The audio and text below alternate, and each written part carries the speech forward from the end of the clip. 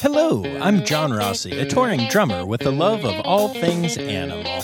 When I'm on the road, I visit as many zoos, aquariums... Hey, wait a minute. What's going on? Hey, what's going on there? Hello? Hello? Hello? We interrupt your regularly scheduled program to bring you Rossafari Zoo News. News you can use from the world of zoos and conservation. Every week, we bring you breaking news and analysis from around the globe, featuring the animals you love and the people who care for them. And here's your anchorman, John Rossi. Hello, hello, hello, and welcome to another episode of Rossafari Zoo News. And just to make sure that you're in the right place, I did say zoo news and not zoo nudes. That's something else entirely, and you can find those on my OnlyFans. No, I'm kidding. And yes, I know I've made the OnlyFans joke before, but you wait. Someday we get desperate enough, and that Rossafari OnlyFans is coming. It'll just be pictures of naked animals at the zoos, though, so, the same thing you get now, but you can pay for it. Speaking of which, if you're interested in helping support the podcast by helping pay for it, you can go to patreon.com/Rossafari and sign up to become a monthly patron. For as little as $3 a month, you can help support the podcast, get some cool stuff in exchange, and also get yourself a pretty nifty title. Yeah, that's right. I named them all after animals. You'll notice a theme here, but then I'm guessing that you expected that, seeing as how this is my 89th episode, and also it's a zoo and conservation podcast. So, alrighty. For those of you who are new to the format, this is Rossafari Zoo News. Maybe some of you have found this now after listening to some cool interview episodes. But I'm now bringing you a weekly podcast where I share the news from the world of zoos, aquariums, and conservation. And the best part is, you get to help. If you see any interesting news stories pertaining to zoos, conservation, all that good stuff, go ahead and email those to me. I can be reached at rossafaripod@gmail.com. Or you can message them to me at Rossafari on Facebook or Instagram. And of course, make sure you're following along there because I put up awesome animal pictures from zoos and they are a lot of fun and we have a really good time over there. So come join the Rossafari social media community. All right. So with that said, I think it is time for Zoo News. Zoo News. It's the news that's about zoos. Zoo News. Whoa, whoa, whoa, whoa. We're going to start this week in Tucson, Arizona, where the Reed Park Zoo has been through it, y'all. So back in 2017, the Reed Park Zoo decided that they wanted to expand and so got voter approval and city council approval to expand their zoo to the west. This was all part of the master planning, which you've heard a lot about different zoos doing on this podcast, and as you know, takes a lot of time and a lot of effort. By October of 2018, the plans were finalized and everything was looking great. Unfortunately, many voters, including the voters who voted yes to this expansion, hadn't actually done their research. They didn't realize that the plan, which will create a reptile house, aviary, and the Pathway to Asia exhibit, which will also help with Malayan tiger conservation efforts in the wild, was going to expand and take away a popular duck pond, though there are many in the park, and also some free communal land. With construction poised to start earlier this year, many people in Tucson freaked out and called for an immediate halt to the plans. The main group of citizens involved formed a nonprofit called Save the Heart of Reed Park, which was to advocate against zoo expansion into the park. And despite the fact that this had all been approved, the city council decided to fold and put a halt on the project and then reopen discussion and debate about whether or not the zoo should be allowed to expand, and if so, how. Y'all, this has been going on for months now, and I am shocked at the depths of pettiness that people have gone to try to stop this problem. But I have to give some props too, because a lot of people really did work to come together to find an equitable solution for everyone. As a matter of fact, even the Save the Heart of Reed Park group submitted a plan that allowed for some expansion, which I thought was pretty cool of them.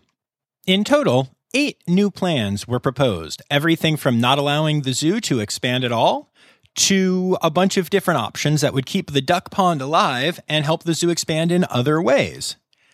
These concepts were labeled concepts A through G, with the 8th one being called G minor. After examining all of these plans, City Council actually voted in favor, 6-1, to move ahead with the expansion, though not the original expansion. Instead, they came up with a plan of their own, combining Plan D and Plan G, that is not expected to cost the zoo much extra money at all, and is also going to save a lot of the green space and the duck ponds that people are worried about.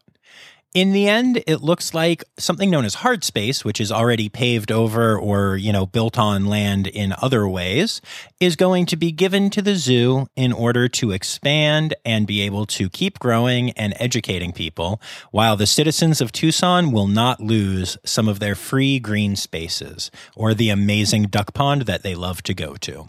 At the end of the day, I'm just glad that an equitable solution seems to have been agreed upon by the zoo and the city council. The new plan is now heading to the desk of Mayor Regina Romero, who is not expected to stand in the way. Hopefully, Reed Park can start to build their pathway to Asia soon. And hey, what a great reminder that when we're voting on things, maybe we should read what we're voting on. Just a thought. And now for an update on a story from last week. You may remember from last week's Zoo News that the Audubon Nature Institute, which includes the Audubon Zoo and the Aquarium of the Americas in New Orleans, Louisiana, had decided to host an event called Blue at the Zoo. This was a 5-day event honoring the New Orleans Police Department and offering discounts for people who wore blue to the zoo or aquarium during that time. You may also remember that the zoo community, including many of the keepers on staff, were not happy about this decision and lashed out publicly. Well, I am pleased to announce that the Audubon Nature Institute listened, heard, and learned. They have canceled Blue at the Zoo. The statement from the Institute read, Audubon Nature Institute heard feedback regarding the event from members of our community and from persons outside of our community who feel this event could be unintentionally divisive rather than inclusive. Though that was never the intent, Audubon Nature Institute made the decision to cancel the event. New Orleans Police Department Superintendent Sean Ferguson said, and I quote, "What we've learned is that the individuals who are saying negative things who triggered this with Audubon are people who are not even from New Orleans, so we have to be mindful of that." Well, that's a lie, as I personally know some of the keepers who were complaining publicly, and they are from New Orleans and work at the zoo. Also, the actual Audubon statement said that it was people from their community as well as outsiders who said this was a bad idea. So not a great read from the police department, but great job Audubon reading the room and making the right decision. And speaking of inclusivity, we're going to bring you some news again from the Columbus Zoo and Aquarium. Shocker, right? But hey, these guys are constantly making news because they do amazing work. In an effort to be more inclusive, the Columbus Zoo and Aquarium and the Wilds, which is their awesome safari park that is about an hour away from the zoo in Zanesville, Ohio, have decided to start a new membership program. This is called Family Access Membership. It is a discounted membership category for families who live in Ohio and qualify for government assistance.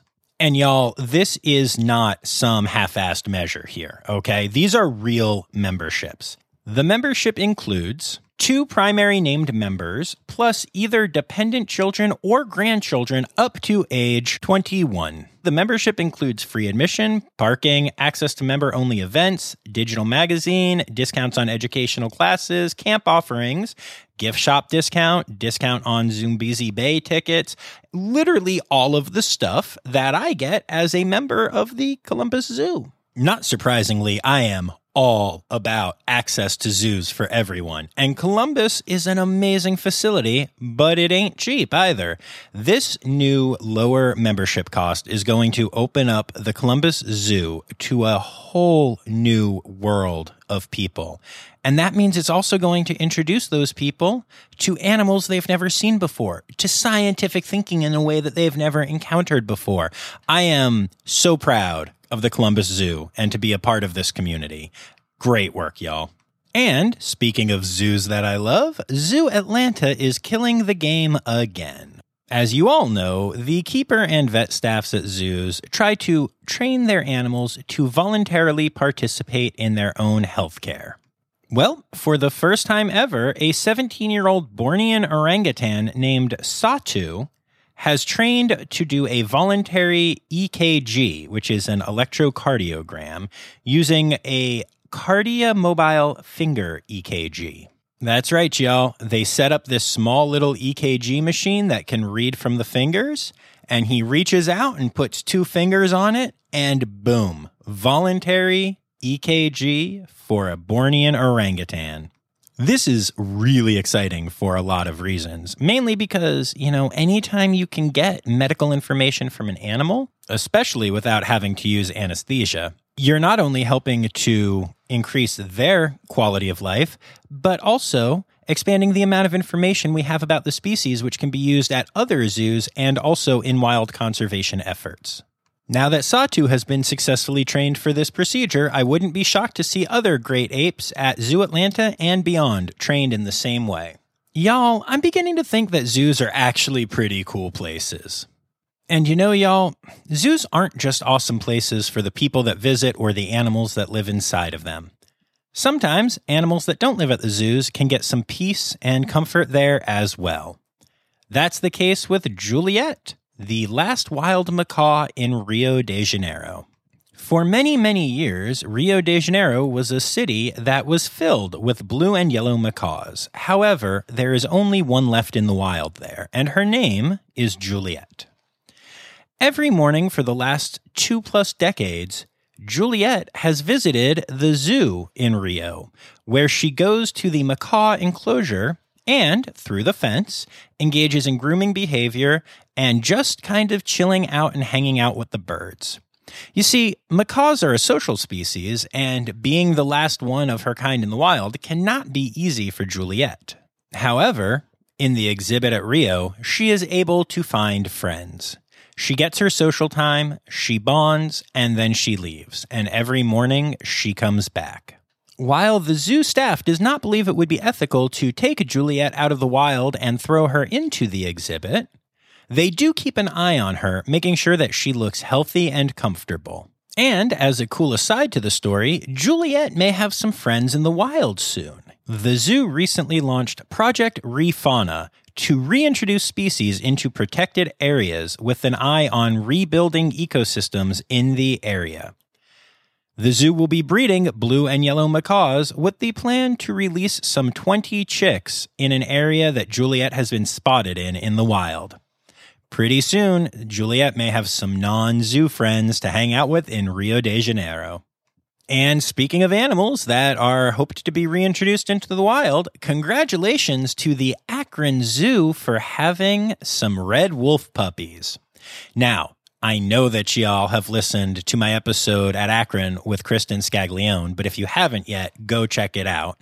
We not only talk about her bears and coyotes, but we talk about the red wolves that they have at the zoo and the fact that they have to be handled by keepers differently because red wolves are an incredibly endangered species in North America, and reintroduction programs are happening now.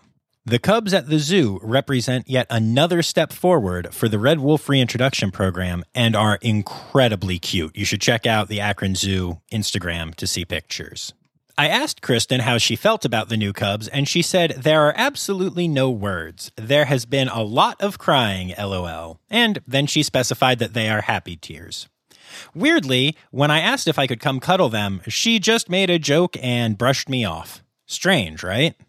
But all joking aside, red wolf conservation is incredibly important, y'all, and I am so excited for Akron and these new pups. Now, many of you know that the saga of the red wolf has played out over many episodes of Rossafari because I've interviewed a lot of people about their conservation and talked to many zoos that are involved in this program. And so now we have even more good news on that front. Not only does the Akron Zoo have puppies, but also the last legal battle, at least for now, to stop the reintroduction of red wolves has been won by the conservation side. So I am happy to tell you all that there have been 4 new red wolves introduced into the wild in North Carolina. Wolves from the Endangered Wolf Center, the Wolf Conservation Center, and Wolf Haven International have been released into the wild to help expand this population. Y'all, this is just the beginning. We are going to bring this species back from the brink of extinction. I am so excited about the work being done by all of the zoos that are involved. Truly an amazing example of how zoos and conservation are the same thing and really do overlap in a major way. But with that said, we're now done with the zoo news and move on to Stereotypical Animal Podcast Theme Song. Here to bring you to conservation news. Welp, I ended the last section with good news for wolves in North Carolina, so now we move on to bad news for wolves in Idaho.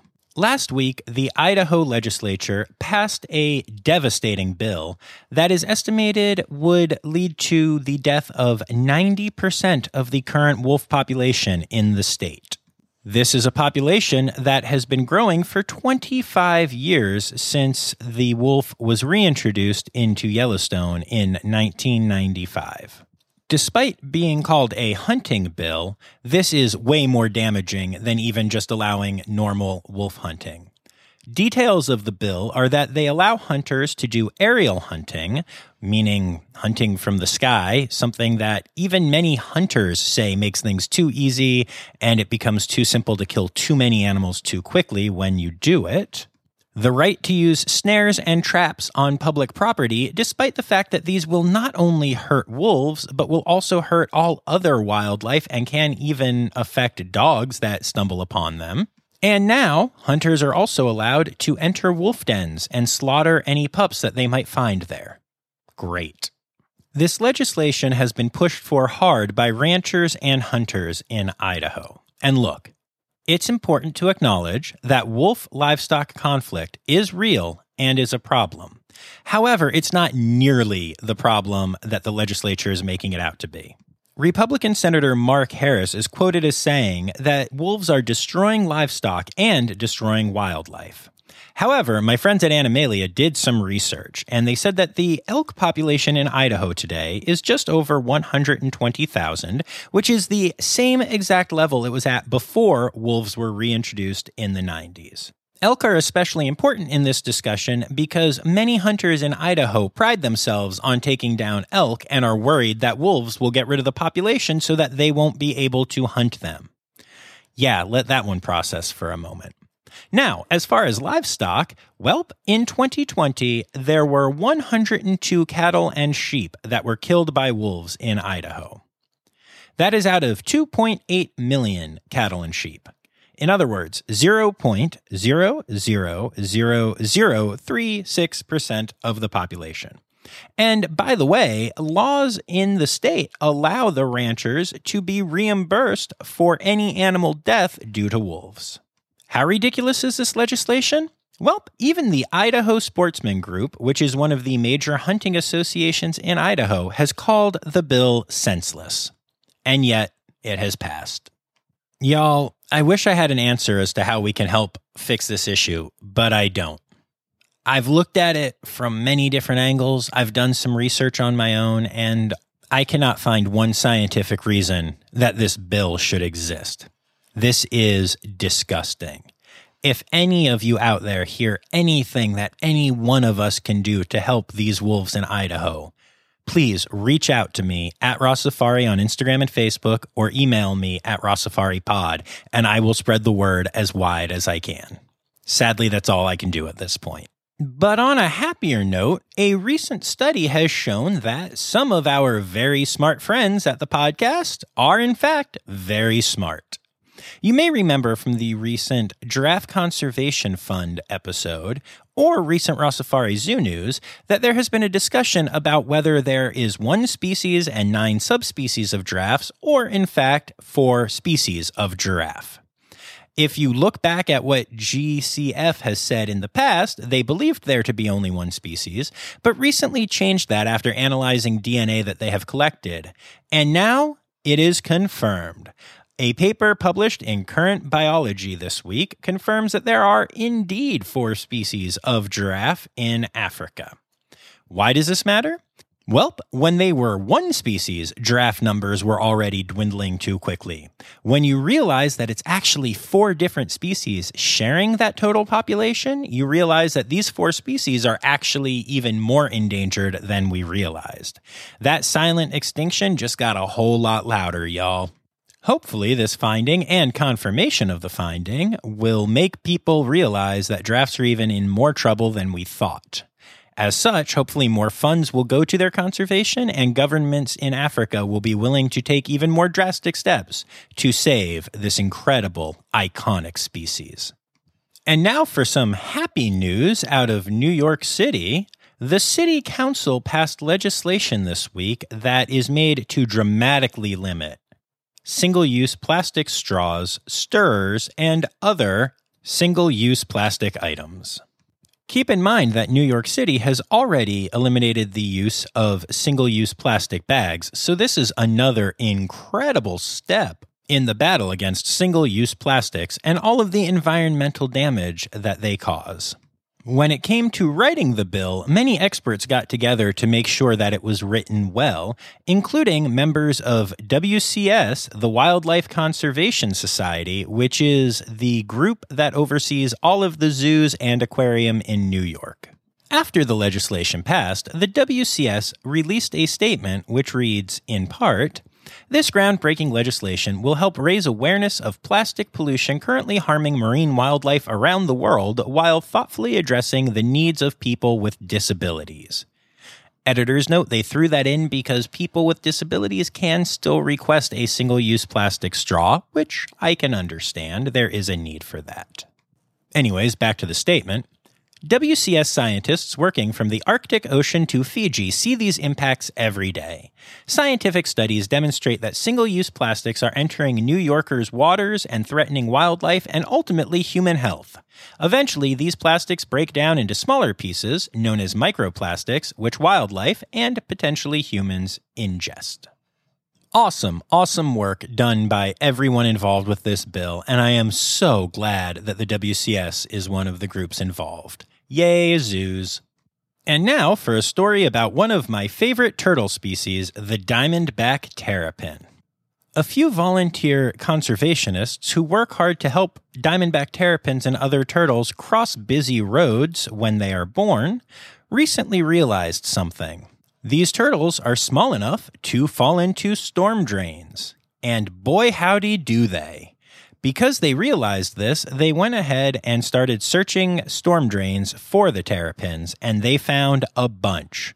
In total, 826 diamondback terrapin hatchlings were scooped out of storm drains in Margate, Ventnor, and Ocean City, New Jersey. Once rescued, these terrapins were enrolled in Stockton University's Head Start program, where staff care for and rehabilitate the turtles for a year before placing them back into the wild when they are large enough to avoid most predators and basic dangers that kill so many baby turtles. And look at that, y'all. I made it through an entire story about turtles living in sewers without mentioning the Teenage Mutant Ninja Turtles, Teenage Mutant Ninja Turtles, Teenage Mutant Ninja Turtles, Heroes in a Half Shell, Turtle... I'm sorry, y'all. I'm sorry. Okay, and now it's time for...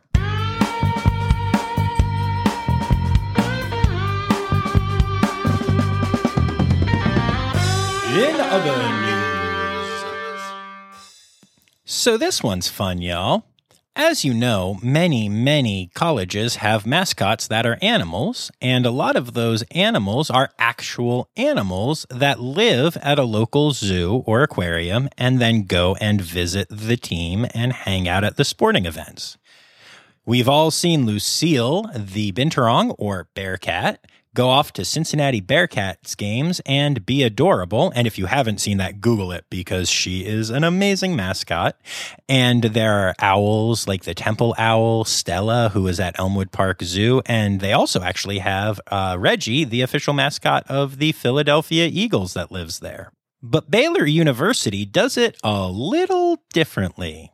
They have 2 bears that are their mascots, and they're not part of a zoo. They actually live on campus. But don't freak out, y'all. It's cool. It's all good. Judge Joy and Judge Lady, the 2 American black bears living on campus, can now say that their bear habitat is AZA accredited. In fact, they are the first university facility in the world to earn AZA accreditation for their mascot exhibit.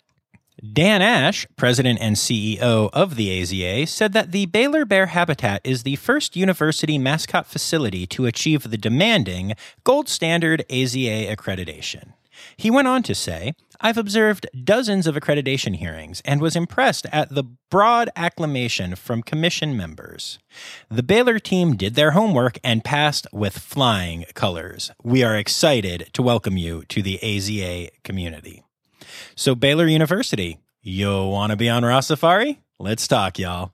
But seriously, congrats on taking such great care of your mascots and realizing that there's a right way to do this and making sure that you're doing it. So, if you've been listening to Ross Safari for a while, you've definitely heard the story of the giant California condor, an endangered species that was literally extinct in the wild and then rehabilitated by zoos and other conservationists. Well, they're still a really rare bird, but apparently not if your name is Cinda Mickles. About 15 to 20 California condors have recently started hanging out at her house. This actually got some attention on Twitter recently when Mickles' daughter started posting photos of the issues. These birds have completely trashed the deck. They've ruined her spa cover. They have taken out all of her decorative flags and lawn ornaments. Plants have been destroyed. There's all kinds of scratched up stuff. And you zookeepers will recognize this problem. Y'all, there is poop everywhere. This woman is living a Ross Safari poop story. Poop story. The U.S. Fish and Wildlife Service, which helps keep these birds from going extinct, responded to the Twitter posts and said that the house is actually in the historic condor habitat, but it's okay as long as Mickles tries some hazing of the birds, harmlessly, of course, just shouting, clapping, or even spraying some water at them. They should leave and leave her house and her alone. For the sake of what is left of her deck, I hope that Mickles listens to them. And now,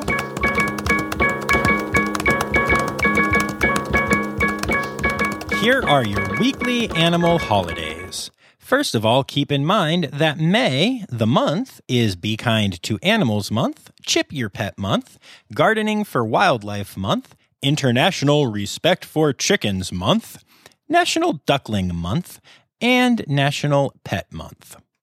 And now for your individual days. May 13th is Frog Jumping Day. May 14th is Fantastic Friday, Giving Sharks a Voice Day. May 15th is International Kangaroo Care Awareness Day, and is also the day that the Preakness is run. And May 16th is National Sea Monkey Day. Now, most importantly, May 18th is Dinosaur Day. Roar! And those are your animal holidays for the week.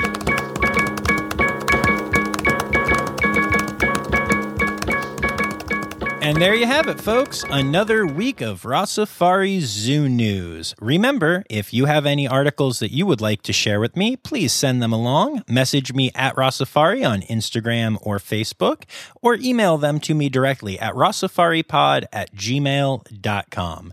Thank you to Liz Dunleavy, Michael Sebastian, and Dr. Zoe Vesely-Gross for sending me some articles this week. I'll be back on Tuesday with an episode from Cape May County Zoo featuring the one and only Silly Jilly. Who's that? Well, you'll have to listen to find out. And until then, remember, friends, Newsy credits backwards is Yeswen Steiderk. The Raw Safari podcast is produced, hosted, and engineered by John Rossi. Editing and fact-checking by John and Dr. Zoe Vesely-Gross. Our theme song is Sevens by Nathan Burke, performed by Nathan and John. Interrupting John theme and additional voices by Taylor Isaac Gray. You can reach John directly on Instagram and Facebook at Raw Safari or by email at rawsafaripod@gmail.com. Raw Safari is part of the Daydreamer Media Network.